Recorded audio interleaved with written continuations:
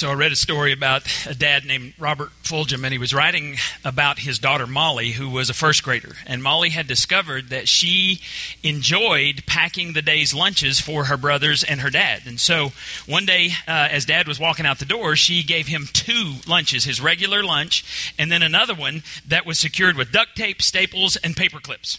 In a hurry to get to work, the dad didn't ask for an explanation. That afternoon, while he was hurriedly eating his lunch, he tore open the well-secured bag Molly had given him, shook out the contents, and here's what came out.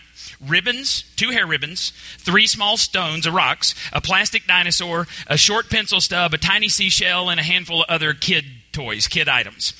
And he was kind of charmed, but then he realized he had a meeting he had to get to, so he was in a hurry to get to the business of the afternoon, so he sweeps everything into the trash can, his lunch and all of the stuff that Molly had given him, because he thought, there's nothing there I need, so he throws it in the trash can. Later when he gets home, Molly says, "Where's my bag?" And Dad says, "What bag?" She said, "Dad, the bag I gave you." And he said, "Well, I left it at work. Why?" And she said, Those are the things in the sack, Daddy, the ones I really like. They're my favorite things, and I thought you might like to play with them, but now I want them back." And Dad said, "Oh." And then he said, "Uh-oh." Molly had given me her treasures, all that a 7-year-old held dear, love in a paper sack, and I had missed it. Not only missed it, but had thrown it in the trash can because there wasn't anything in there I needed. He says, "It wasn't the first time I felt like my daddy permit was about to be pulled, and it won't be the last time." That night, he made the long trek back to the office, and he got there just ahead of the janitor, and he picked out all of the little things now dotted with mustard and smelling like onions, and he very carefully put them back in the bag. He took them home. He gave them to Molly, and no questions were asked and no explanations given. He says, "To my surprise, Molly gave me the bag once again several days later. Same ratty bag, same stuff inside. I felt forgiven and trusted and loved. Over several months, the bag went with me from time to time. It was never clear why I did or did not get the bag on a given day. In time, though, Molly turned her attention to other things, found other treasures, lost interest in the game. Me," he says, "I was literally left holding the bag. She gave it to me one morning, never asked for it back. So the worn paper bag is there in my box, left over from a time when a child said, 'Here, this is the best I've got. Take it, it's yours. Such as I have, I give to you.'" Now, I want you to realize that you have your paper bag, I have my paper bag. And what goes in our paper bag is what we really treasure. And I want to caution you today to be careful what you put in your bag. Because what we tend to put in there is stuff that fades away. Houses, cars, money, possessions, stuff. Jesus has a warning for us, and his warning is this: be very careful what you put in your bag. This is on your listening guide, or if you follow along on YouVersion, if you have the YouVersion Bible, you can always go to live events, and you type in 75801, 75802, 803, and ours will pop up. The title of the sermon will be on there. You can do it on there, and you can see the different scriptures there as well, or you can follow on your listening guide. But here's the thing. When I stand before Jesus and I'm going to offer him my bag symbolically, obviously I'm not going to take the bag, but when I stand before Jesus and I say, "Here's what I got," what I want to be in my bag is a significant amount of time spent nurturing the bride of Christ, which is the church. Jesus came to establish the church. It's his bride. So I want a lot of time in my bag that goes to the church. And I want a significant amount of the money that God has given me, I want to be in this bag. I want to pour it into the bride of Christ, because I tell you this all the time. If you want to make an impression on me, you be kind to my wife and my children. I didn't know if I was going to make it through that song, but I practiced it enough, and we were so nervous. I practiced it enough that I made it through. The first time I sang it, I sat back there in my office and bawled my eyes out because I was going, "My baby's grown up." But if you want to make an impression on me, be kind to my wife and my children. Be kind to my bride, and you and I will be friends. Be mean to my bride, and you'll get shot. In the name of Jesus. I'm kidding. Man, lighten up. Now, here's what Jesus said specifically. Here's what he said in Matthew. "Don't store up treasures here on earth where moths where moths eat them and rust destroys them, where thieves break in and steal. Store your treasures in heaven where moths and rust cannot destroy and thieves do not break in and steal. Wherever your treasure is, there the desires of your heart will be also." So Jesus is saying that wherever whatever's in your bag, that's where your heart is going to be. That's what you treasure. And Jesus doesn't say this to make us feel bad. He's just given us a statement of fact that your feelings follow where your money goes.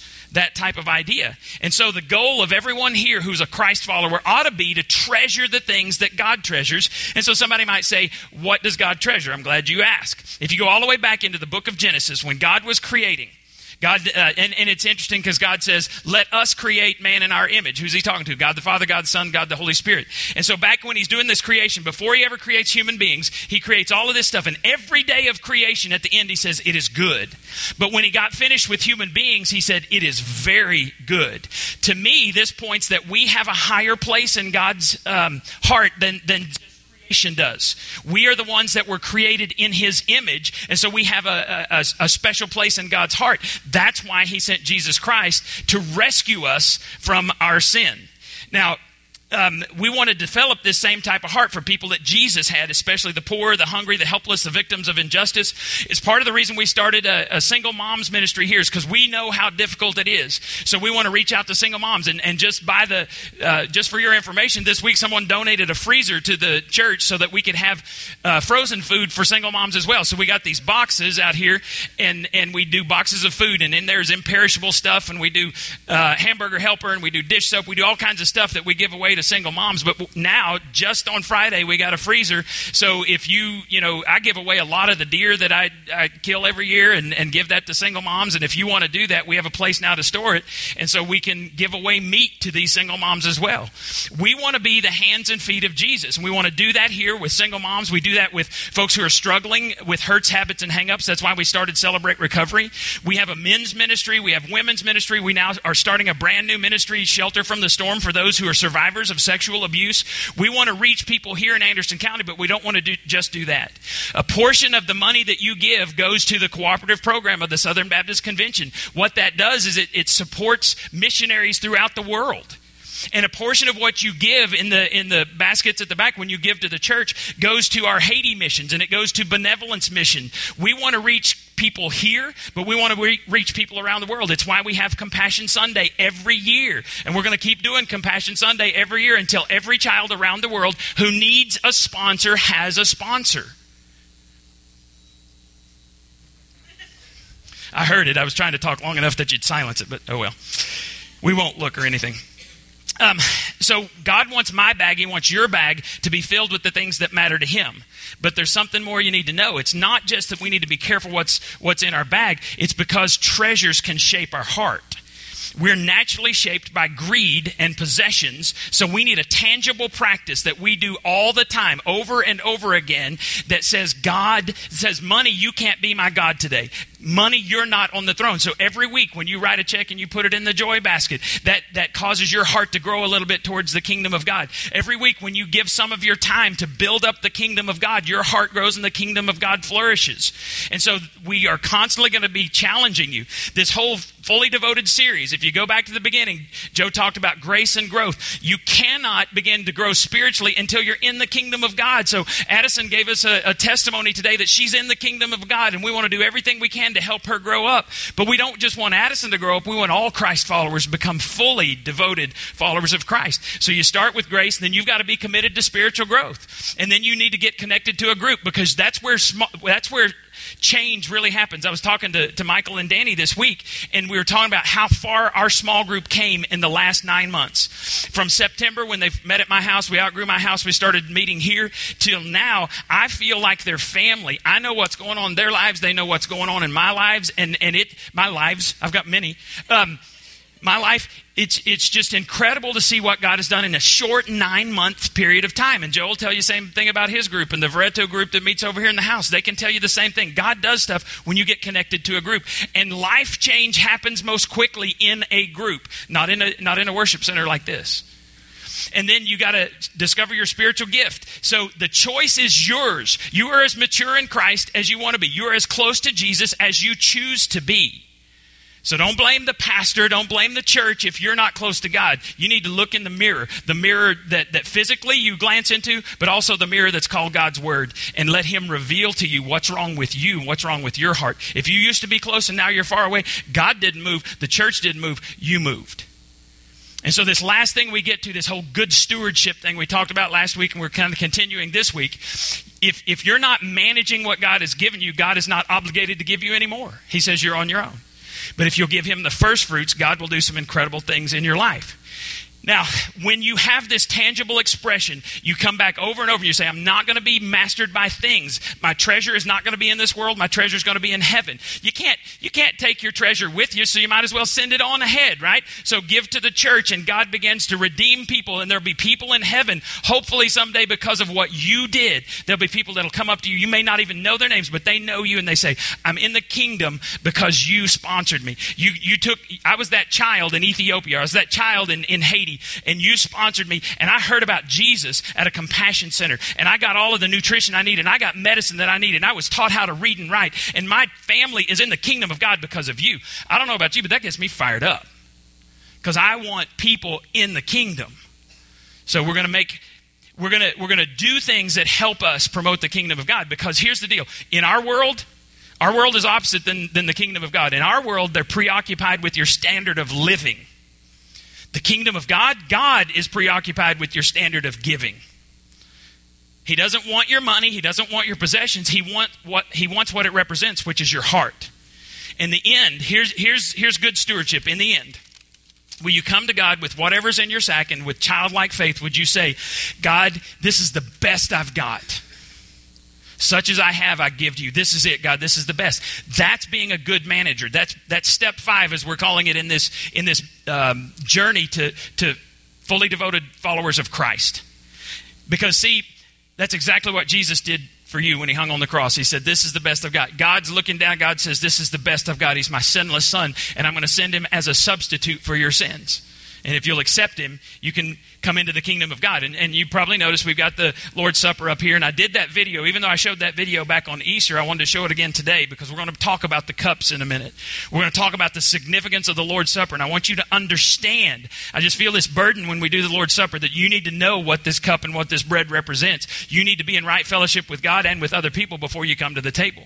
So we're going to talk about that for just a few minutes. Now, let me ask you this. How many of you love celebrating birthdays? Rachel, raise your hand. Thank you, Rachel. How many of you like celebrating anniversaries?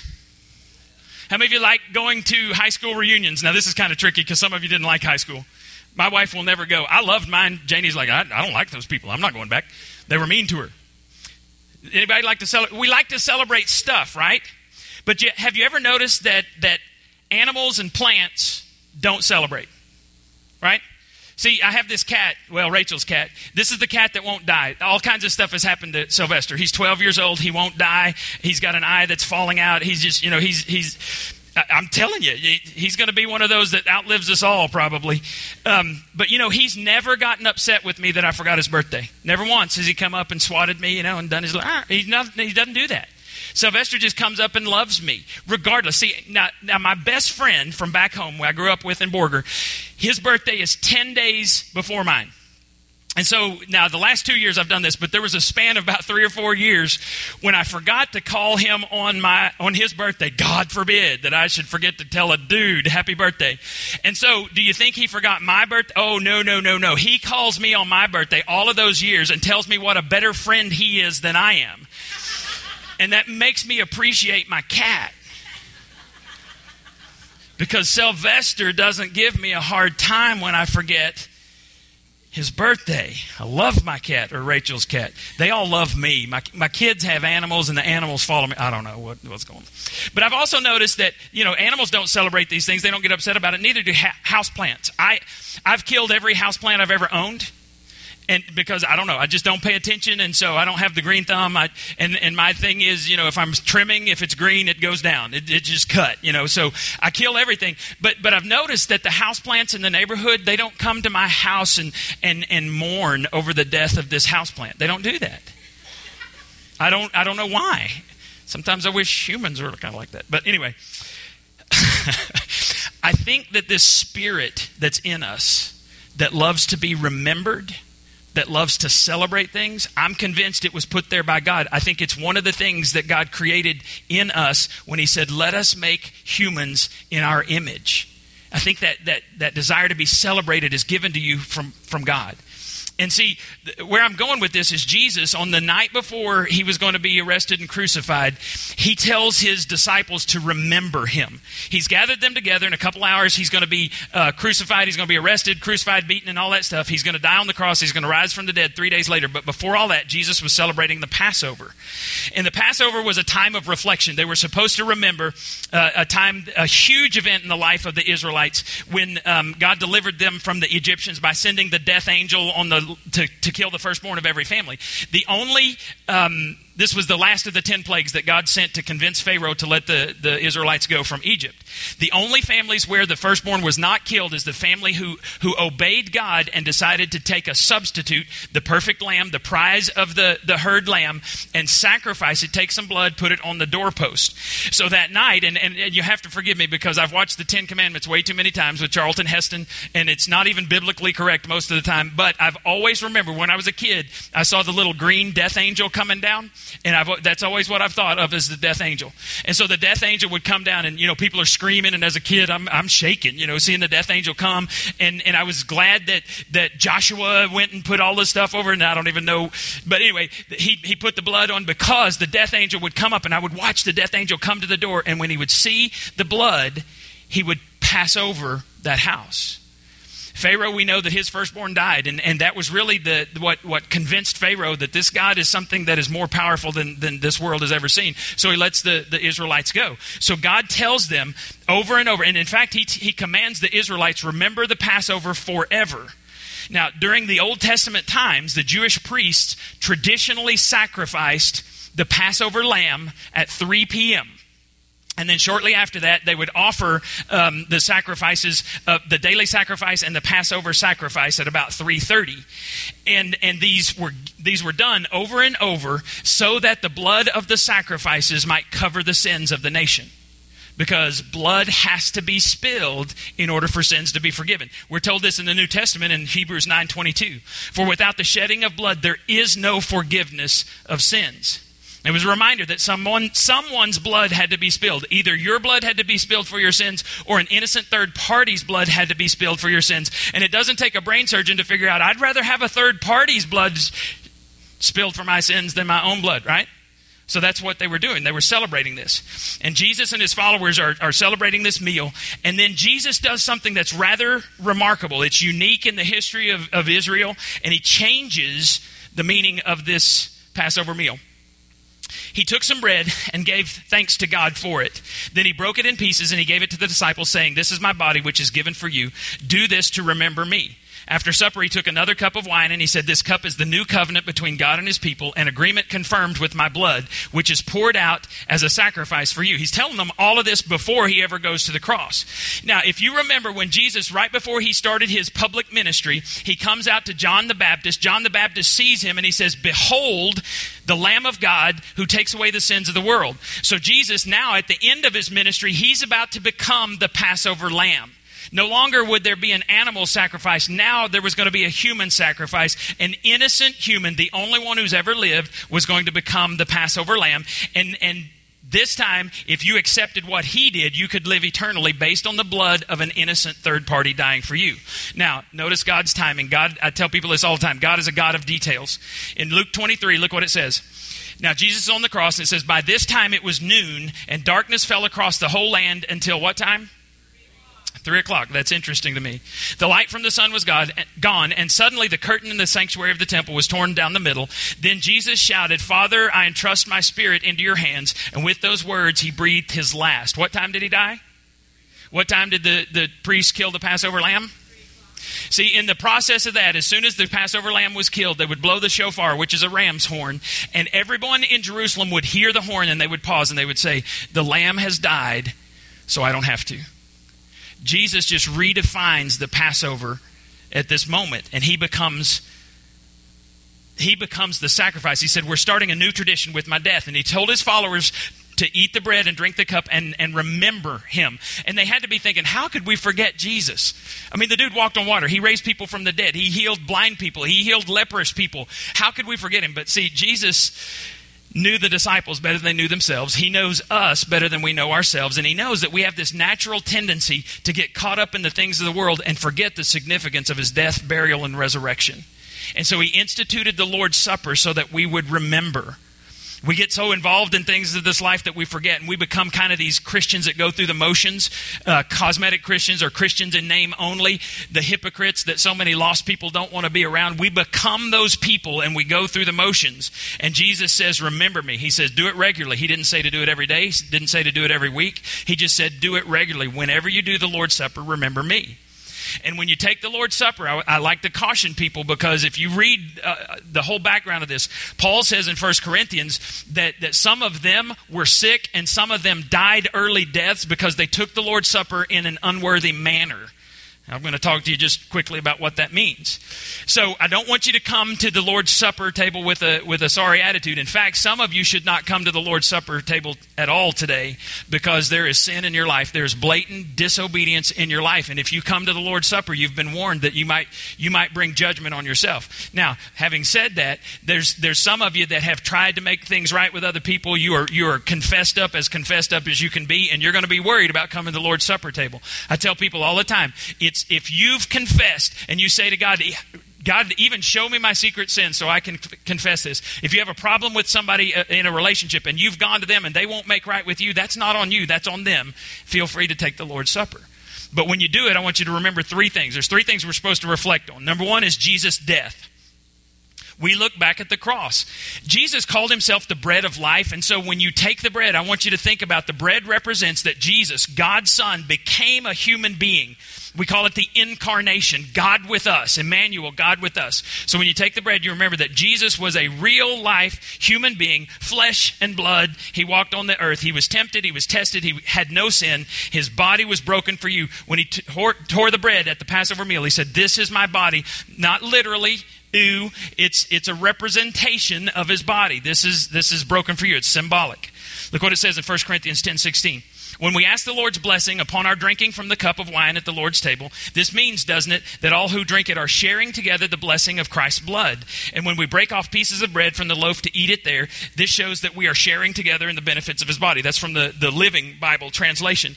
I did that because the word sharing there is where we get the idea, or the word communion. It's the idea that participating in the Lord's Supper means that you have communion with God and with other believers. So we are sharing in the body and the blood of Christ symbolically. The juice represents the blood, the bread represents his body. And so when you come to the table, you're supposed to remember Jesus was broken so that I could be forgiven, so that I could be cleansed, so that when I stand before God, it's no longer my account. Because I'm going to tell you, if you try to stand before God and try to get into heaven based on what you've done or not done, you will go to hell. The only reason I get to get into heaven is because I'm coming on Jesus' ticket. When I stand before God and he looks in the Lamb's Book of Life, he'll find my name and Jesus will say, this one's one of ours. God knows that, but there's a process that you go through. Because in Revelation it says, anyone's name was not found written in the Book of Life, he was cast into the lake of fire. So Jesus writes in that Book of Life, you will stand before God at the end of your life. The Passover meal, I showed you this video, included 4 cups. And the one I want to focus on is the cup of redemption. The third cup was the cup of redemption. A redeemer is someone who bails you out of a hopeless situation. They do something for you that you cannot do. If you were in jail and somebody came and bailed you out, you didn't know them, that's what a redeemer is. Or if you're in slavery and you can't get out of slavery, a redeemer purchases you to set you free, not so that you can be a slave. So this point in the meal, Jesus picks up the third cup and he says something like this. Now, I know you don't understand this, but in the Hebrew culture, this is what would happen. He picked up the cup of redemption, and he says to his disciples, will you marry me? Now, he's not talking about physical marriage like we talk about. He's talking about a spiritual marriage. In the Hebrew mind, what they would remember is when the husband, before a wedding, the dad and the son would go over to meet the dad of the bride and the bride. They would negotiate a price, and when they'd finished negotiations, the son would go over to the bride and he would offer her a cup. It was the cup of redemption. And she knew that if she took that cup and drank from it, she was saying, I accept your offer of your life and I give you my life in return. That's what this cup is. So Jesus offers it to his disciples and he says, this is the cup of redemption. And when they took it, they were saying, we pledge our lives to you. All right, you with me? So it's the cup of redemption. And you are exchanging. When you take this cup, symbolically, you're saying you've already exchanged your life for the life of the Savior.